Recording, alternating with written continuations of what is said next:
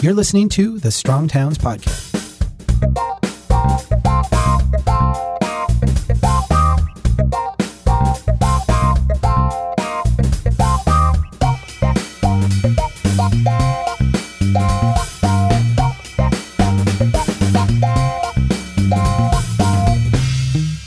Hey everybody, this is Chuck Marone. Welcome back to the Strong Towns Podcast. We're podcasting from CNU 26 in Savannah, Georgia. And I have with me David Rao, an architect from New York City, working for Hart Howerton. Did I say that right? Yes. And then my old friend Steve Mozan, who's been on the podcast a couple times, author of The Original Green, amongst other things.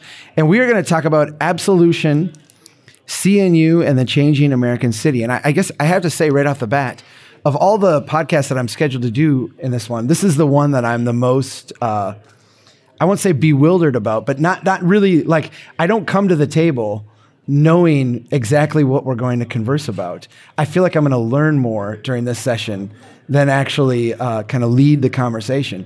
So, David, I understand that this started with a talk that you gave at a prior CNU. And I guess I wanted to ask if you could kind of start us off here. What do we mean by absolution? What was the thrust of your conversation, and how do we get this between you and Steve and I started? Sure. So this idea of absolution has been an evolving one for me over the last few years, and it really started with thinking about how CNU has evolved over the years. And really, in the early days, it was the new urbanism was really based on traditional town planning and traditional forms and traditional architecture. And it seemed to me that through the course of the years that the traditional underpinnings had sort of been forsaken a bit. And if you look at some of the recent award winners over the years, and especially I think in Buffalo, there was a very provocative grand prize winner, I guess, for the CNU Awards that year that was just sharply modern. And it brought things up in me questioning, can you have a modern architecture in a traditional framework, and is it the same? Is it consistent? And so there's that sort of dichotomy, and that brought out all sorts of things about modernism against traditionalism, and the battles that go on in the architecture schools and among architects about style, the style wars. And so the idea of absolution was really trying to come to terms with those two sort of opposite ends of the spectrum. And the idea that architecture can be vilified by one group or the other, it can be associated with, evil regimes, and then new regimes can come in and discard old architectural forms, and then trends come and go. And for instance, the Victorian style was sort of vilified for a long time. Now we sort of value Victorian buildings, so there are cycles to these things. And in the cycles, there's a process of forgiveness where later generations sort of grow to accept and appreciate old things and then revive them and bring them back and discover new value and apply new values to them. And then all that was sort of brought to a head this year with the events in Charlottesville, where we had iconography in the urban realm, monuments, inscriptions, words in the public world that became the subject of heated debate and even violence and aggression. And it was another instance of transition within a culture where old forms took on different meanings. They were vilified. And then the question about absolution is there a process by which we can come together and address these things and see something new in these old forms and not necessarily get rid of everything, but keep the good and move forward? Sure. I've sensed that most of our audience at Strong Towns is maybe even less than me aware of the passionate differences between traditional architecture and modernist architecture. I got my first induction of this early on in the CNU. People were yelling at each other and having these very heated debates, and I looked at it and I'm an engineer. I don't know anything about what you're talking about. I've come to appreciate some of the nuance between the two. Maybe I'll ask Steve if you could give us like a primer on, I realize that this is a long discussion and debate, but just for like the 101 level kind of person, when we talk about modern architecture and traditional architecture, because then I'd like to get into kind of the the co-option of both maybe a little bit from a cultural standpoint. What are we really talking about here? What we're really talking about is religion. Okay. It really is to both the modernist and the traditionalist. It very often becomes somewhat of a religious war. I mean, it's to that level. So it's an architectural religion. Yes, and the other guys are the heathen. Yeah, okay. And according to some, they deserve to die. Actually, right after Katrina, we were doing work with the Katrina cottages and there was a manufacturer that we're working with to build one of the prototypes that got built early on. He happened to be at an event with Reed Kroloff, who was the dean at Tulane at the time, and but Reed did not know the connection, and so he sort of threw some red meat out, and they were talking about what these various groups should do, and so the manufacturer asked, well, what should the new urbanists do? He said, what should the new urbanists do? They should die. I mean, Right. it was right. So it's that level of fervor very often, and with articles of faith and with all these things, and so, but here's the big divide that happened way back in the beginning of modernism. Modernism burdened itself because, by definition, if it's going to be modern, then it cannot be something that's been done before. So it burdened itself with the necessity of uniqueness. If you want to be significant, you must be unique. If you're not unique, you won't get published. Or at least the storyline goes like that. Now, sure.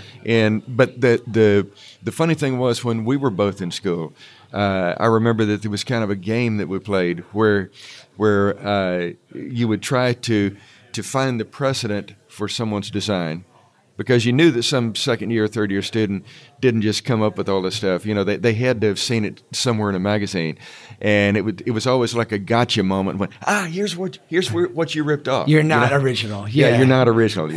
And but that burden of supposedly having to be unique means that you must reject everything that is proven to work. Right. And so that was a very clear, as Nathan Norris would say, it's a bright line. I guess that's a legal term or something, but anyhow, it's a bright line between one side and the other. That there's nothing muddy about that. Right. It's either it's unique or it's not. The problem came when for about a generation or so, all the first generation modernists were able to all do relatively rational stuff, whether you like Wright or Mies or taking Corbu. traditional and modifying it in some way. Well, not even that. It was definitely Andres makes the case that even Mies van Roo did some things that could be considered classical, actually. He makes a pretty strong case for that. But whether that's the case or not, it was all stuff that made sense. You can see how the load comes down and gets supported and all this. But after about a generation, because everything had to be unique, they kind of ran out of rational stuff to do. Sure. And so you have what I refer to as the lost generation of architects. That is, they were floundering around trying to decide, well, what do we do next? And that was kind of characterized by brutalism, which is undergoing a revival now among design geeks. The origin of the word brutalism was about the béton brut, the method of finishing the concrete. So, but the word is so perfect for the character of it. Because it has a brutal feel to it. Exactly. Yeah. But it was literally some of the most brutal architecture in the history of humanity. Then there was, after that, throughout the 1970s, when we started in school, there was kind of this brewing discontent with the lost generation, and there was a group of people that said, we don't know what we're going to do, but it won't be what those guys did. I remember in about 1980, it was okay to love Leon Krier and Frank Gehry at the same time. There came a point where amongst the rebel camp, there was a schism. It's a religious thing again. Sure. And so one side said, we will be unique even if it means we cannot be rational. And they basically became the Starchitects of today. The other side said, no, we will be rational even if it means we cannot be unique. And they became the classicists, the new urbanists, the traditionalists of today, and now they're both, lobbing hand grenades at each other again. So, but that's kind of how we've gotten, in my view anyway, to where we are, and why there is this great need for absolution. It seems to me, just from like a human psychology standpoint, people who tend to be liberal tend to be very open to change, want to try new things, want to kind of push the boundary. People who tend to be conservative tend to maybe have a deference to the past, want to, build slightly on what came before, kind of like if it worked, why change? You say religion, it seems like, often like politics is religion sometimes too. Are we getting into something like innate about humans and just the way we're wired here? Is that like the basis of this conversation? Are we starting with like, you're kind of wired this way and you're kind of wired that way, and we're maybe both okay, but we both see this in a very different way? I think people are definitely wired, but I don't know that there are consistent parallels between politics, religion, Absolutely. Race, great. Those sorts of other sort of categories. It's yet another category, and it can sort of make up a matrix, so you can get a conservative African American who likes modern architecture. That's what's fascinating about this place for me, is that you do get that. Yeah, right. It was interesting because yesterday's session was really sort of moving this conversation a little bit less specifically on architecture and style and character, and more into the question of social justice and how it relates. And two of our other panelists yesterday were African Americans, and we were discussing, in the context of absolution, the sort of evolution of the city that's happening now with the removal of a lot of the monuments and things like that. One of our participants, Ashley Walton, a young black architect who works with Urban Design Associates in Pittsburgh, someone asked, what would African Americans like in the city? And she got up and said, well, African Americans are not all the same. We're not a unified voice. Amen. We're like you. We like a lot of the same things that everybody else likes.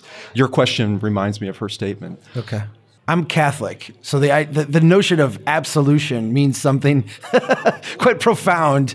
This idea that at some point you cease to carry the burdens of prior mistakes and you're able to kind of start afresh and anew.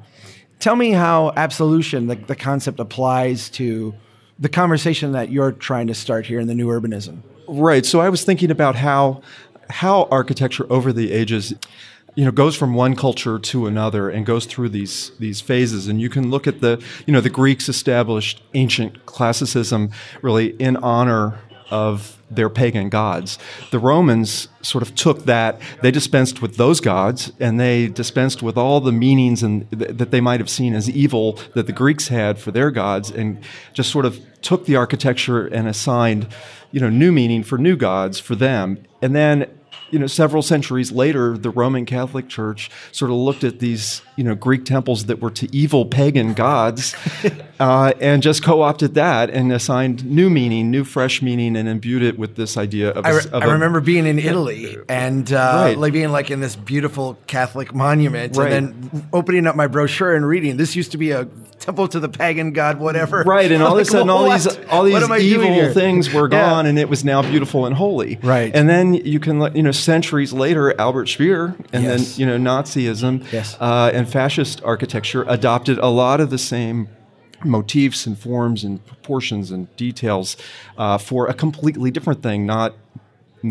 religious at all, but now really a political and sort of propaganda type of architecture, and that's been vilified by our culture. And then a couple decades later in Washington, D.C., the subway opens and the Washington Metro has these big coffered vaulted domes that look very much like all the other stuff that came before it, but it's out of the modernist. It's a brutalist type of architecture. It theoretically came from the school of thought that you get rid of history, but there it is again. It's been denuded of these religious connotations, political propaganda connotations, and now it's somehow a civic and nationalistic type of architecture. Right. So that became very interesting to me. How cultures go through these phases, whether it's generational or even over the centuries. Looking at it, it seemed like there's there is a process. It's almost like the 12-step sort of process, or the 7 steps of grief. Right. There is this early, aggression and anger where people battle over certain things, and you saw that in Charlottesville. There was actually violence. There was a death.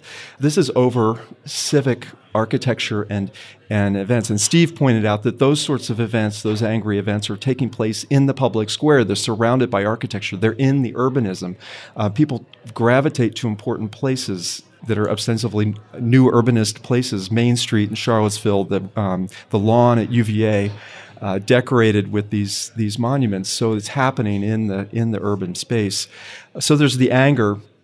Then there's this sort of acceptance phase where you sort of reconcile, where you accept the fact that it's been both sides sort of accept the fact that something's happened. This happened after the Second World War, when everybody's sort of, okay, the war's over. We have to reconcile. We still have issues, so there's a lot of talking, and reconciliation involves that sort of process. And then you sort of move into a period of forgiveness, where the sort of victors can bestow forgiveness on the losers. You see this everything all the way down from, confession at church. There's the representative of the church who forgives the congregationalists. The problem with that is it's not quite done, because there's still this power position where there's the forgiver and the forgiven who are still sort of, in this relationship. So absolution, the idea of absolution is it's the point where you reach complete understanding, where people acknowledge what has happened, but they're able to give up as if it hadn't happened and move forward together. So that's sort of my take on the process of absolution, and I think that is what has to happen with different pieces of architecture, whether it's classical architecture in the antebellum South that still has heavy meaning for African Americans, and some people don't want that type of architecture used for public buildings because it sends the wrong messages. But I think that we're in a process of forgiveness, of reconciliation, of dealing with it in order to reach a period of absolution where these forms can be used again freely without, by both sides. Without us, yeah, I hear you. There's this quote that we like to throw around in planning school, I'm sure in architecture school, first we shape the city, then the city shapes us. Is it Churchill? I can't remember who that's Churchill, attributed to. If you don't know, you attribute it to Lincoln or Churchill or Mark Twain, right? Right. It's got to be one of those 3 people. You have this sense of, as we proceed as urban designers, as planners, as architects, that we're actually building places that are going to shape society. When we look back at societies of the past, they weren't always virtuous places.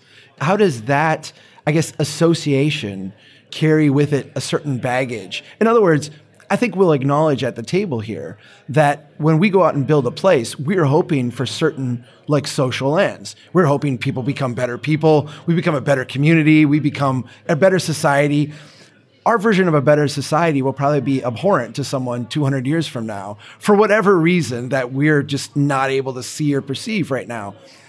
What would we ask of them in the future? What's fair and respectful looking back at the people who you would hope had good intentions when they put this stuff together? And that's one of the most troublesome things to me in terms of knowing what that might be, because it always involves the blind spots of today. And by that I mean, if you go back and read some of the early people that like John Nolan, that's a new urbanist hero. But if you actually read what he was writing in the late 1920s, he was extolling the virtues of single-use zones, which is the DNA of sprawl. And we now know what damage that has done. Almost any point in the past, what the choices that people were making then, many of those choices are things that we consider to be dishonorable today. And I've always wondered, what are the things that we as the new urbanists are doing now that will be perceived as being destructive, a few decades into the future, and how could we avoid that? And so I'm always trying to, in my mind, test stuff. Could this cause a problem? What could this do that would be a negative thing, even though it looks like the thing we ought to be doing today? I don't know if vigilance about that is useful or not. Whatever it is, we're having a blind spot for it. But I'm saying that you're probably right. It's probably inevitable that at some point, not too far down the road, that we will be regarded as being very dishonorable by those who come after us. Because what we're asking for that not to be the case is for us to be able to impart our virtues to future generations. And as everybody knows, the kids reject what the parents did. You hope that by the time you get to the grandparents that they're bringing some stuff back that had value. Slavery is a classic example that at some point in the past it was considered just a normal thing. Then at some point, we all know the history, then it was not. I, for one, have a hard time discounting everything Thomas Jefferson did because he owned slaves. Because if we discount everything that everyone did that does not match our virtues today, we're basically saying we shouldn't exist. And so at some point in time, we have to do what David is advocating, which is to find a way to forgive those dead and let the living live. How much of this is just a changing power dynamic? You mentioned that a little bit, David. I'd like to maybe explore that a little bit deeper. I'm going to be in Rome in about 10 days. I've been to Rome a couple times. What an amazing city. You go to the Roman Colosseum, and this is a place where they used to throw Christians to the lions. I don't walk in there as a Christian going, this place should be razed to the ground because it's a hallmark of, this horrible past. Somehow Christians have gained power and essentially co-opted these monuments and now revere them, not as a place of oppression, but as a source of pride.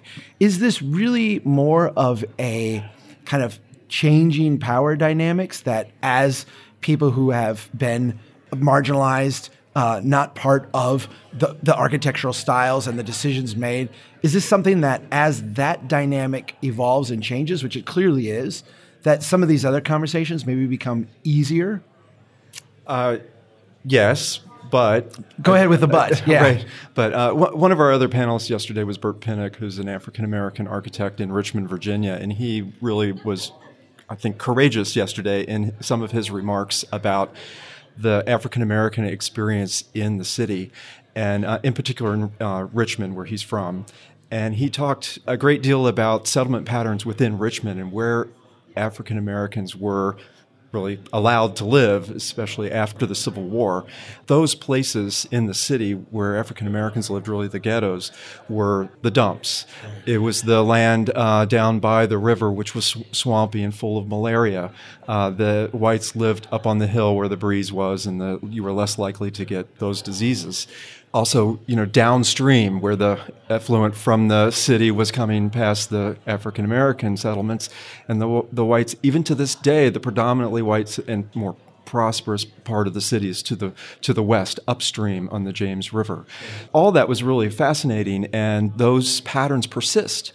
That's still how the city is sort of not segregated, but where communities have grown up and persist in those locations. One remarkable part of Richmond is an avenue called Monument Avenue, which is really a Parisian boulevard with grand, rotaries and roundabouts and decorated with Civil War monuments, which was built in the early 20th century, really during the Jim Crow period, as a real estate development. And the monuments were put up very first when it was just a cornfield, in order to sell lots and to denote this as a white enclave, right, that would be safe and secure for whites to invest, and it wouldn't be troublesome. So all those things still exist in the city. And as a white man, I lived there for 25 years. I lived in Richmond, Virginia, and I drove down Monument Avenue almost every day on the way to work and found it beautiful and in an urban sense. And the monuments are spectacular. The houses are spectacular. Of course, I'm a Yankee. I was a transplant to this place, so I sort of saw it from just from an architectural design. I've had the same experience as a Minnesotan being there. This is cool. It's tremendous. But for Burt, living there every day, he's reminded of the past. My yes, but is that, yes, it happens. I don't see that. I think a lot of Americans drive through Richmond and don't see these problems. The African American neighborhoods are getting better. The city's working to, open them up, make two-way streets, remove the barriers, add new, connections between different parts of town. But it's a slow process, and the African Americans and other people still don't see that change happening fast enough. Bert made this comment that in certain city planning meetings, he's been there where they ask the wealthy West End white folk what they like about the city, and they like to say that the government doesn't think about them. They don't care about them. All the money's going to the other side of town. And then you ask the other side of town, the African Americans predominantly, and how they feel, and they feel the same way. They feel like the city has forsaken them, and all those rich neighborhoods always, they get the grass cut, they get the trees limbed down. They're the ones who are getting all the when the snow comes, their streets get cleared first. The perception of change is interesting, and there's a lot. It persists. Grudges persist for a very long time, and I think you have to take an active role to start to make the change, and that's the conversation piece. Right. Go ahead. Steve. There's a something that happened to me recently when I was doing the second edition of A Living Tradition Architecture of the Bahamas that really changed the course of the whole book. I was on Harbor Island, and our host there, she asked me, she said, would you like to see the other side of Harbor Island? And I said, what other side? I thought it just this quiet little strip of town. She said, well, actually, there is nightlife here. I said, nightlife? I had no idea. We'd always gone and, turned in early and all this sort of thing. Anyhow, so they did this like movable feast where everybody goes to one place for an hour and another place for an hour and so forth. And so she was introducing me to a lot of people, and she introduced me to one guy that's a boat captain. The developer that was with me, the town founder, he introduced me to this guy, come to think of it. And he introduced me as the author of that book.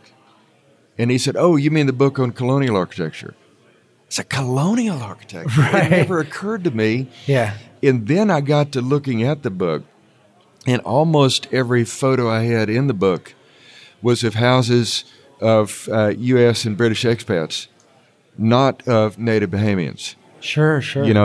And so that was one of the big changes I made. It is swapping out a lot of photos, to actually make it become more of a book of true Bahamian architecture, rather than just the rich folks from somewhere else. But then a part of it is also the storytelling part of saying how, because here's the thing, if you look at who actually built the architecture, it was not the wealthy plantation owners that built it at all. That they might have been supervising, but that would have been about it. And there's a gentleman, William Mazan, that hunted me up in back in the 1990s. I had something in Southern Living, and he saw that, and he emailed me. He said, I got to ask you a very strange question. He said, are you a white guy? And I said, yeah. He said, well, I never knew there were any white Mazans. Anyhow, so we've been talking back and forth over the years, and he said one of the most gracious things I can possibly imagine. We were talking about building, because that's on both sides of the family. There's so many things that, in so many ways, that we are alike. There's no doubt in my mind, or his, that we share DNA as well. But sure. But one of the things he said, your ancestors and mine built a really great nation, didn't they? Really, it was his ancestors that did more of the building than actually, my dad and my grandfather were trim carpenters, and so they did some of the work as well. But to frame it that way was one of the most gracious things I've ever heard, and I will appreciate that all my life. And I think that if there's that kind of framing might possibly be key to some of what David has been for these years hoping to resolve. Yeah. I've quoted you many times with this, Steve, because you gave me a gateway to do it. In your book, Original Green, you talk about places that are lovable. And it's a gateway as an engineer, because we don't use that term in engineering school. It's a gateway I've taken because it's a really nice way to describe a place. And you talk about, if it's not a place that's lovable, people won't care for it. People won't nurture it. It won't be sustained. It won't be taken care of. That term lovable applied to these architecture styles that have a troubled past with them. Steve hit on a wonderful thing, and it's very useful, the idea of lovability in architecture. And I think we all feel that even, in Savannah, we're here, there's, these beautiful squares, and there's a lot to love about Savannah. It sort of harkens back a little bit to Christopher Alexander, The Quality Without a Name. Sometimes you can't exactly explain why it's lovable. It's just, the combination of scale and sunlight. It might be who you're with in the sunlight that day. Right, right. And the smell of the flowers, but there are certainly remarkable places that are lovable, or just everyday places that are lovable. I think what gets in the way for people is when there are physical things that are unlovable for some people, and then it's less universally lovable. And it's everything from just, a blank wall, a tall set of steps up to a courthouse, things like that send messages to people that are maybe not read by all people, but it erodes the lovability of the place. And I think the Civil War monuments in places like Richmond and Charlottesville and all through the South, really, there are hundreds of them. Some of them are coming down. The problem with these sort of decorations of the public space, is that they may be in otherwise lovable places, but they're destroying the lovability for a huge section of the citizens. And so, this question about their removal has come up. And I have something here I wanted to read to sort of throw into this conversation. This is actually Robert E. Lee, who is the subject of the sculpture in Charlottesville. At the close of the Civil War, he said this. He said, "I think it wiser not to keep open the sores of war, but to follow the examples of those nations who endeavored to obliterate the marks of civil strife, to commit to oblivion the feelings engendered." And I think that's talking about absolution and to restore the public realm to a more universally lovable place. Right. Steve, do you want to talk a little bit about lovability as applies to this kind of evolving conversation on architecture? Sure. And one thing that I've struggled with for years in trying to come up with an alternative to LEED is, if you're going to code for truly sustainable architecture, part of the code has to be about lovability, because that's the first foundation. Because if it can't be loved, it won't last. Right. And so, if you could write a code for human love, you'd be a multi-gazillionaire real quickly, Right. And but so how do you do it for the love of a place and of buildings in that place? But thinking of that for a number of years now, there's actually some things that humans have been proven to love for forever.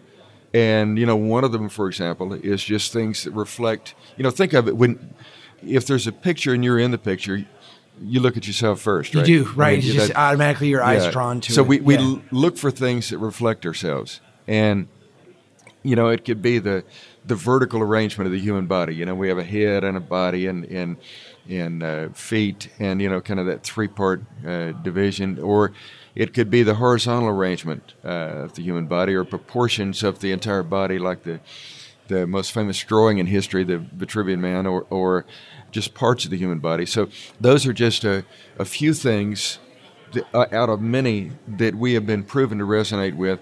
And so now I do believe it is possible to code for lovability.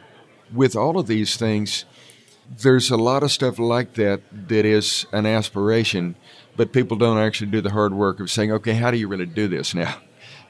But I do believe that it is actually possible, and it's been kind of things that are right in front of us all along. We just have to look at what people have cherished the most, and you'll, and say, why is that? Sure. And so I'm now hopeful that can be done soon. I know we don't have a huge crowd here, but I'm going to ask one more question, and then if anybody in the audience has a question, you can come up here with the microphone, and I'll let you ask these guys. What comes next? I mean, I don't think there is an answer like A, B, let's do B instead of A. What is the next steps and process? And I think especially noting that the three of us are middle-aged white practitioners in this profession. What's the next step for us? So what's the next step for society? And then what's the next step for the three of us? What came out clearly in yesterday's session, which we had a full room, we had our panelists, And there was a palpable feeling in the room that this was an important conversation. This was a conversation that lots of people on all sides wanted to have, and they wanted to understand. They wanted to express themselves. The answer to your question is a lot of conversation, and that's something that Ashley talked about a lot in her work. She goes out and she does a lot of community engagement with all types of people. She was really advocating the conversation, that the conversation has to be safe to talk about these things. You need to start talking and keep talking. You have to take risks that you might say the wrong thing. As a college-educated liberal white guy, I like to think that I'm not going to make a misstep and say the wrong thing, but I often worry whether I am offending somebody just in the conversation. And that was the great thing that came out of yesterday, was this feeling that we need to be talking about these things. We need to get it all out on the table. We need to start to understand each other.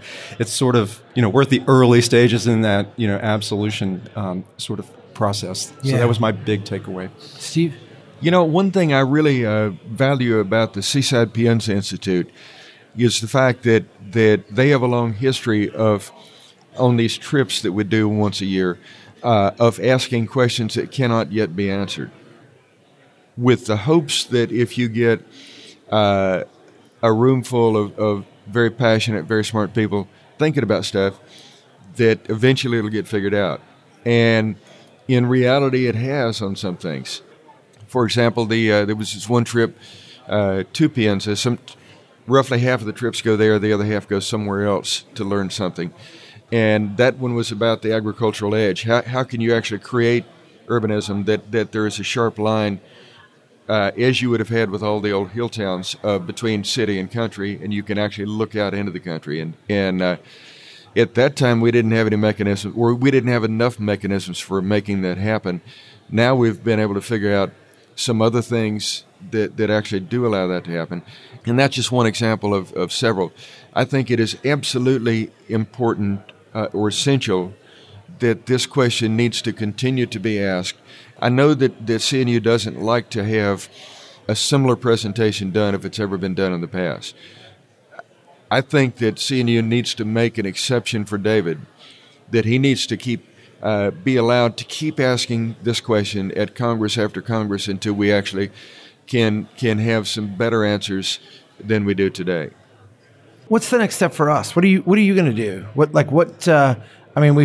We've kind of brought this question up. It's out in the open. There's people discussing it. There's a lot of sessions at the Congress that are kind of different than what you would have seen 3-4 years ago. What's the next step for you?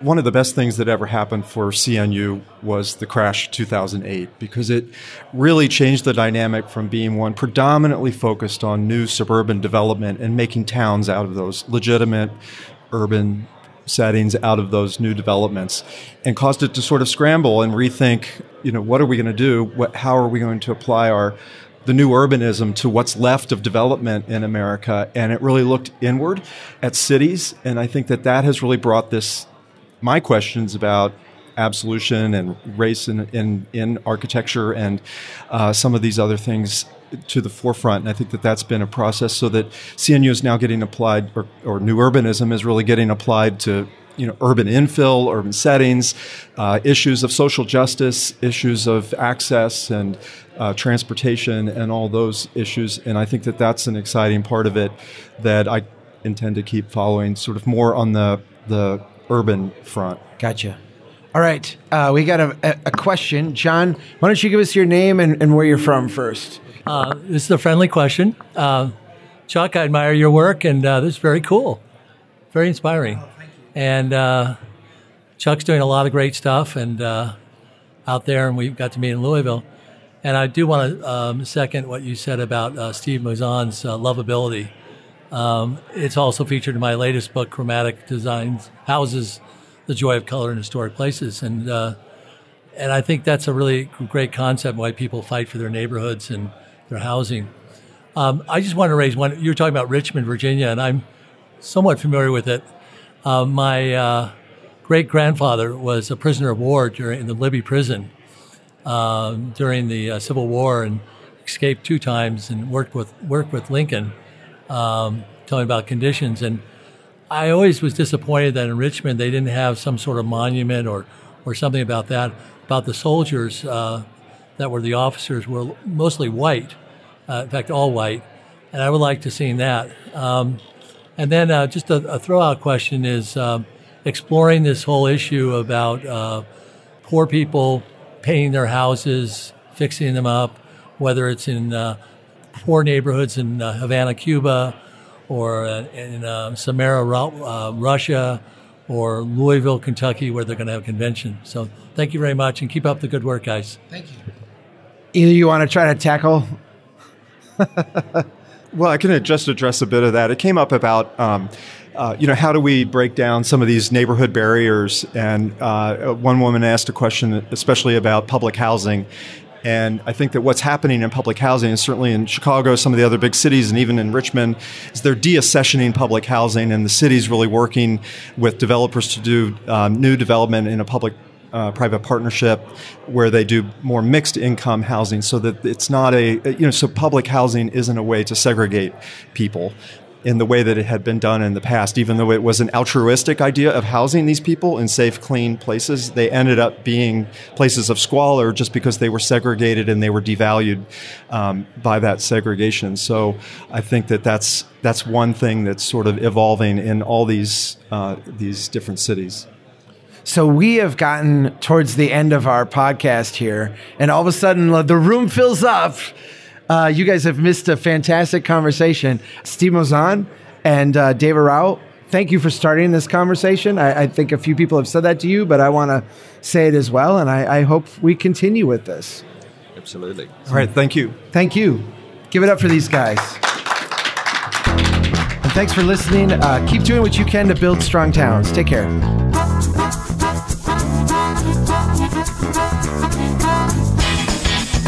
Taking risk is a necessity to becoming rich.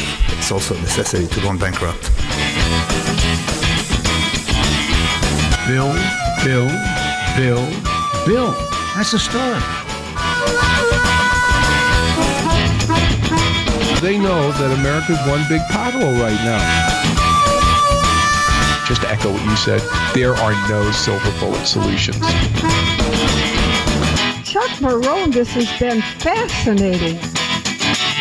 Who made this city? The window is not always open, but if nobody's pushing, then once the window opens, there'll be no chance to go through. I like you. I like your vision of the world. The United Nations Earth Summit, Agenda 21. Yeah.